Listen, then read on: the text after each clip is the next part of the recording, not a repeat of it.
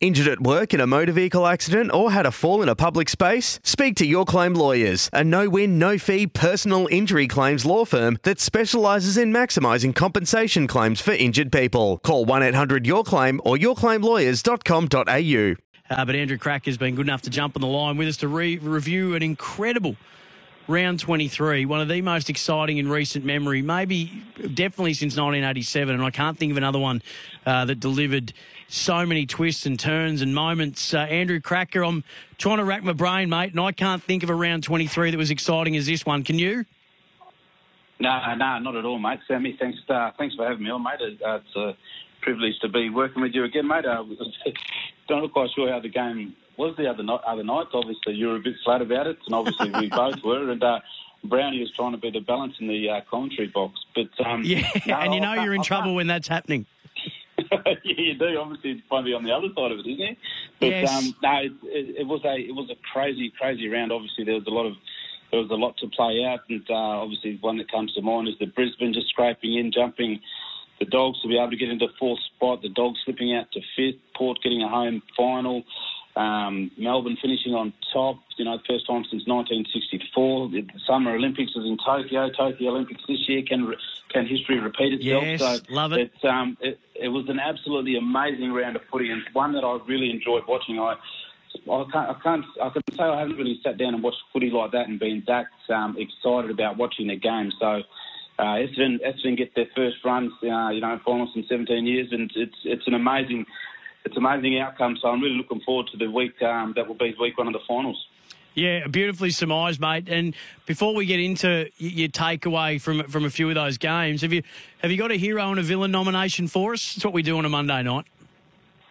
So yes, I do, Sammy. So my heroes for the week, I'd have to say the Melbourne Footy Club. I think they've gone down to GMHBA Stadium, which is a happy hunting ground for obviously the Geelong Cats, and it's very hard to be able to get a win down there.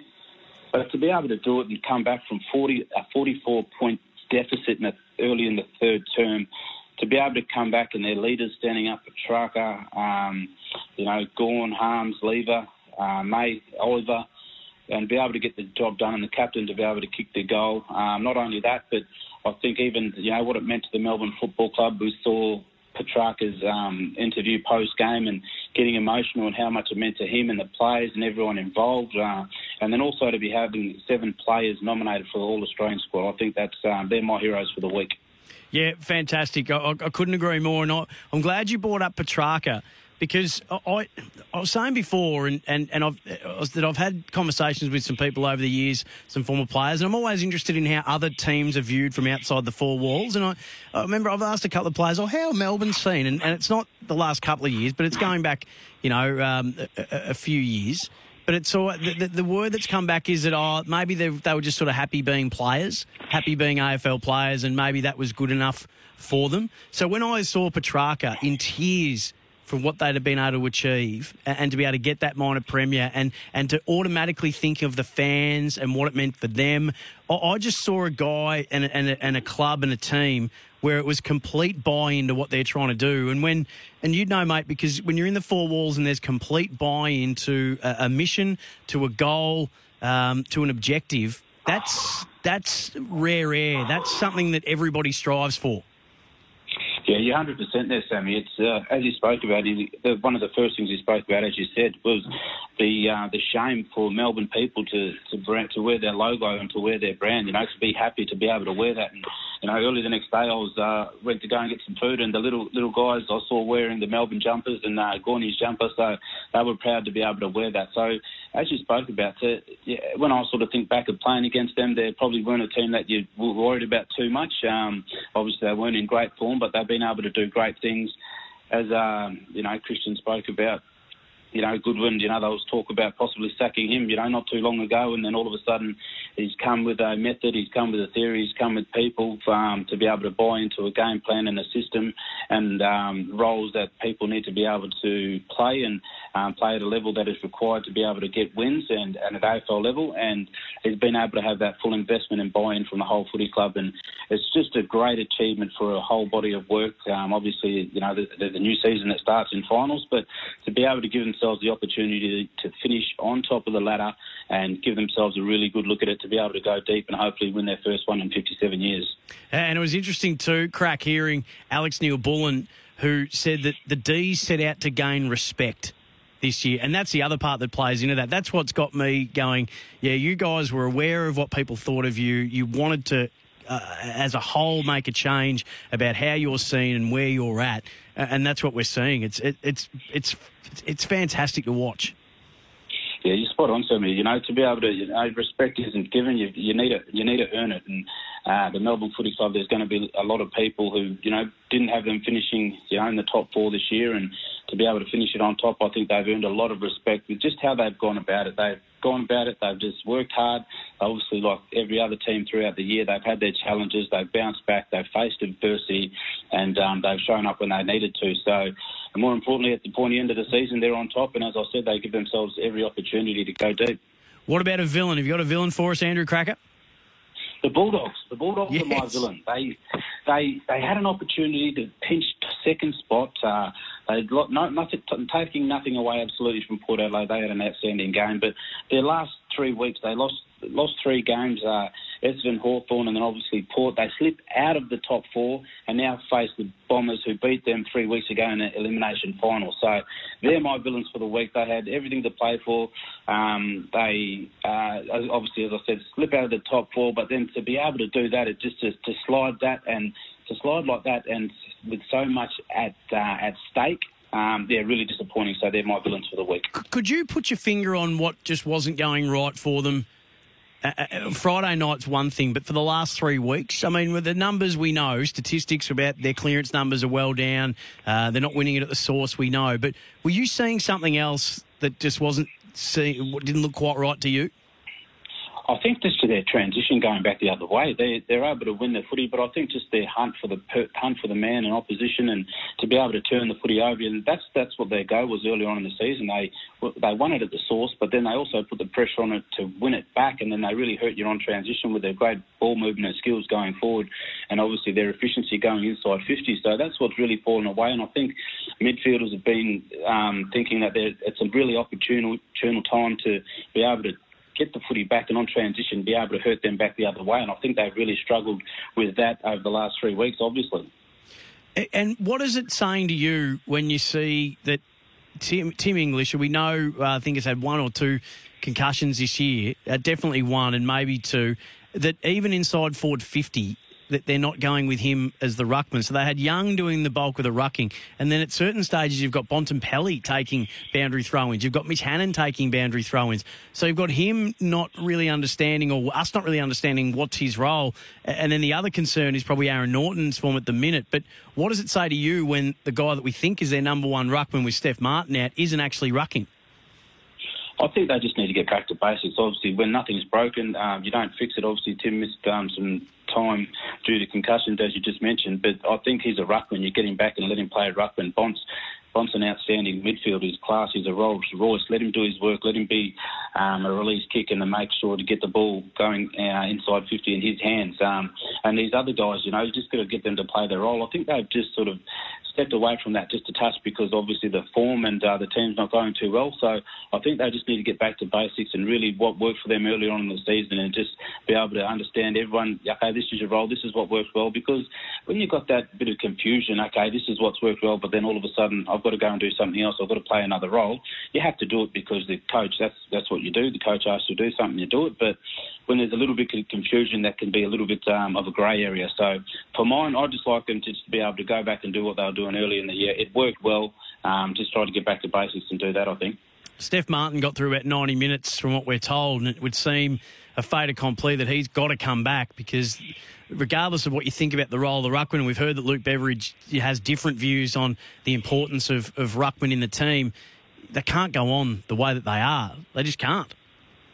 No, that's right. I think they need to get Steph back in. It's just, even you think about the GWS Giants, the Mummy, he doesn't get a whole lot of possessions, but just what he's been able to do around the footy. And I think Steph Martin is going to be able to add a little bit more, maybe add a little bit more when the ball hits the ground level as well, to be able to move around. But he's going to certainly be able to add obviously a little bit more in the ruck, and then probably Tim to be able to play maybe a more stay-at-home forward and obviously do some ruck work and let Steph sort of step back outside once the ball goes inside 50 as well. So that's certainly an opportunity, and hopefully Luke Beveridge you can look at for around Steph to be able to get back in the side to play some finals footy.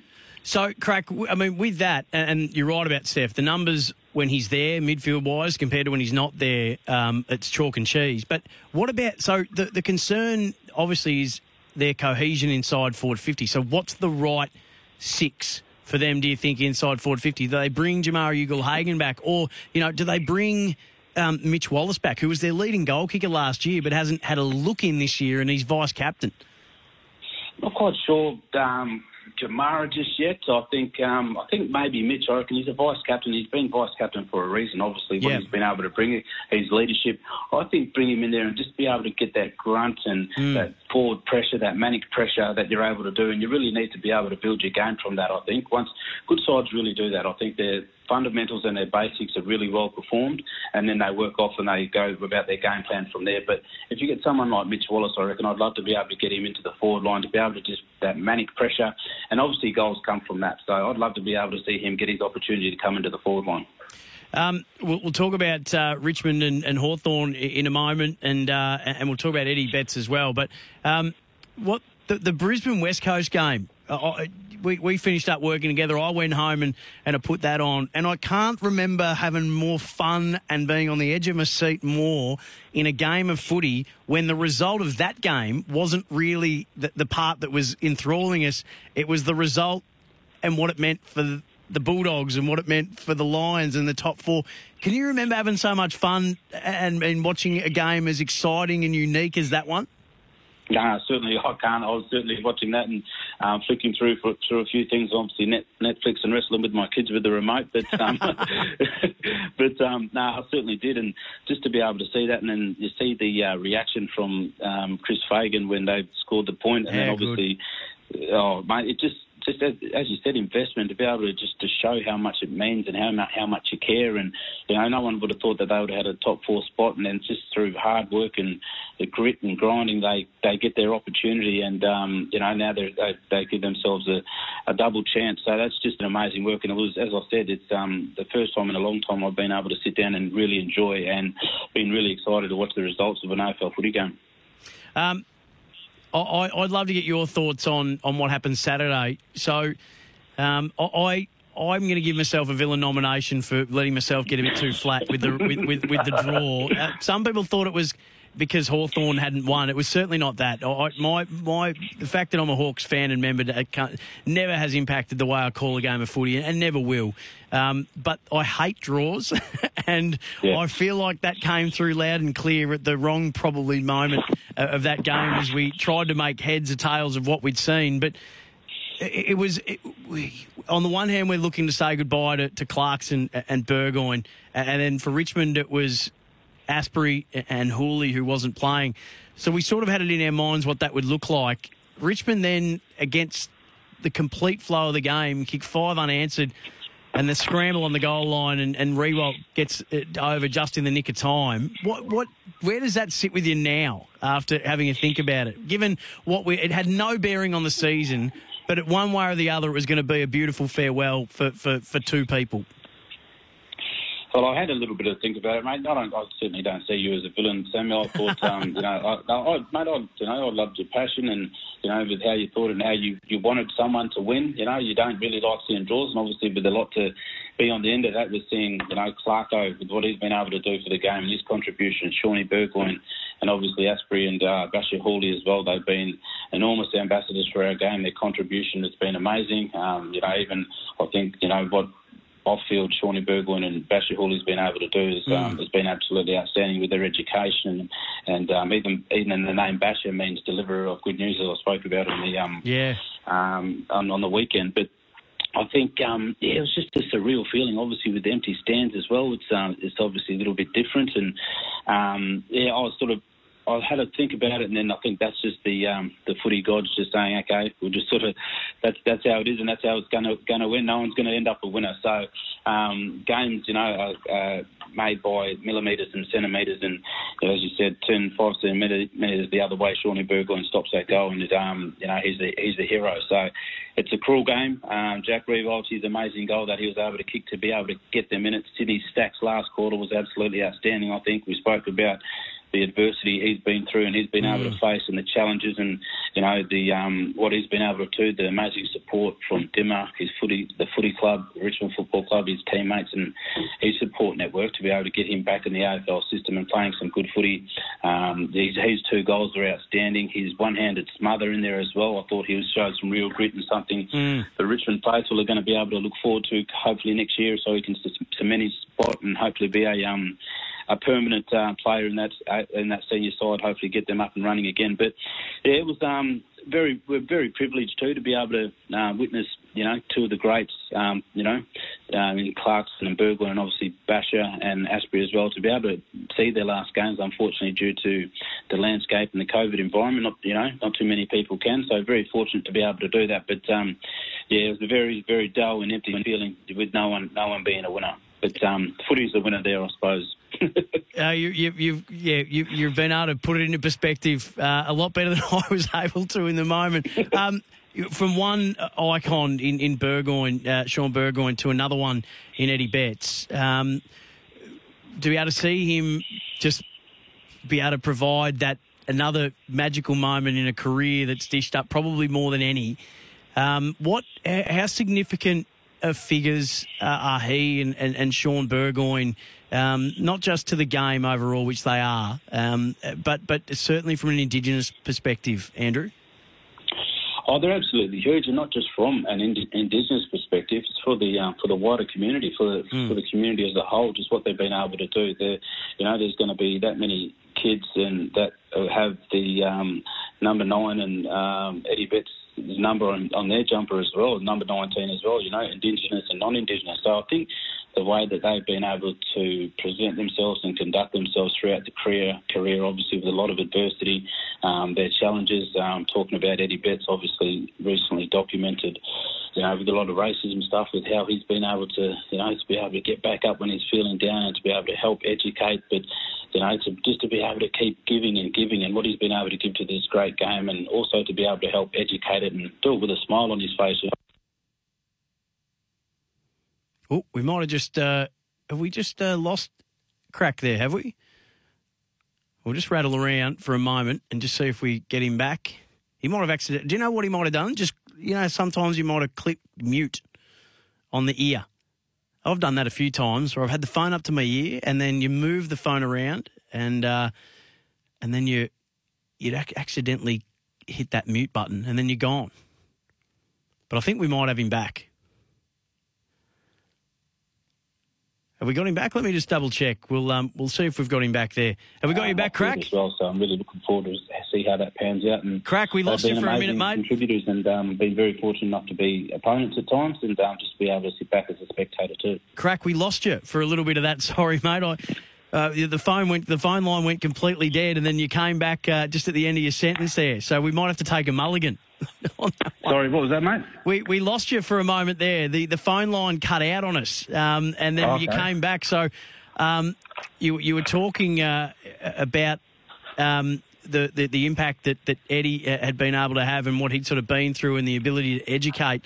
And then what he and Sean have been able to be in terms of role models for not just in the Indigenous community, but for the broader AFL community. I wanted to ask you, when it comes to Eddie, this has sort of been something that's been sticking in my mind a little bit, and I look back to, so I look at a lot of what Eddie's saying now, and the plea that he made to say, we need your help. We can't just do this.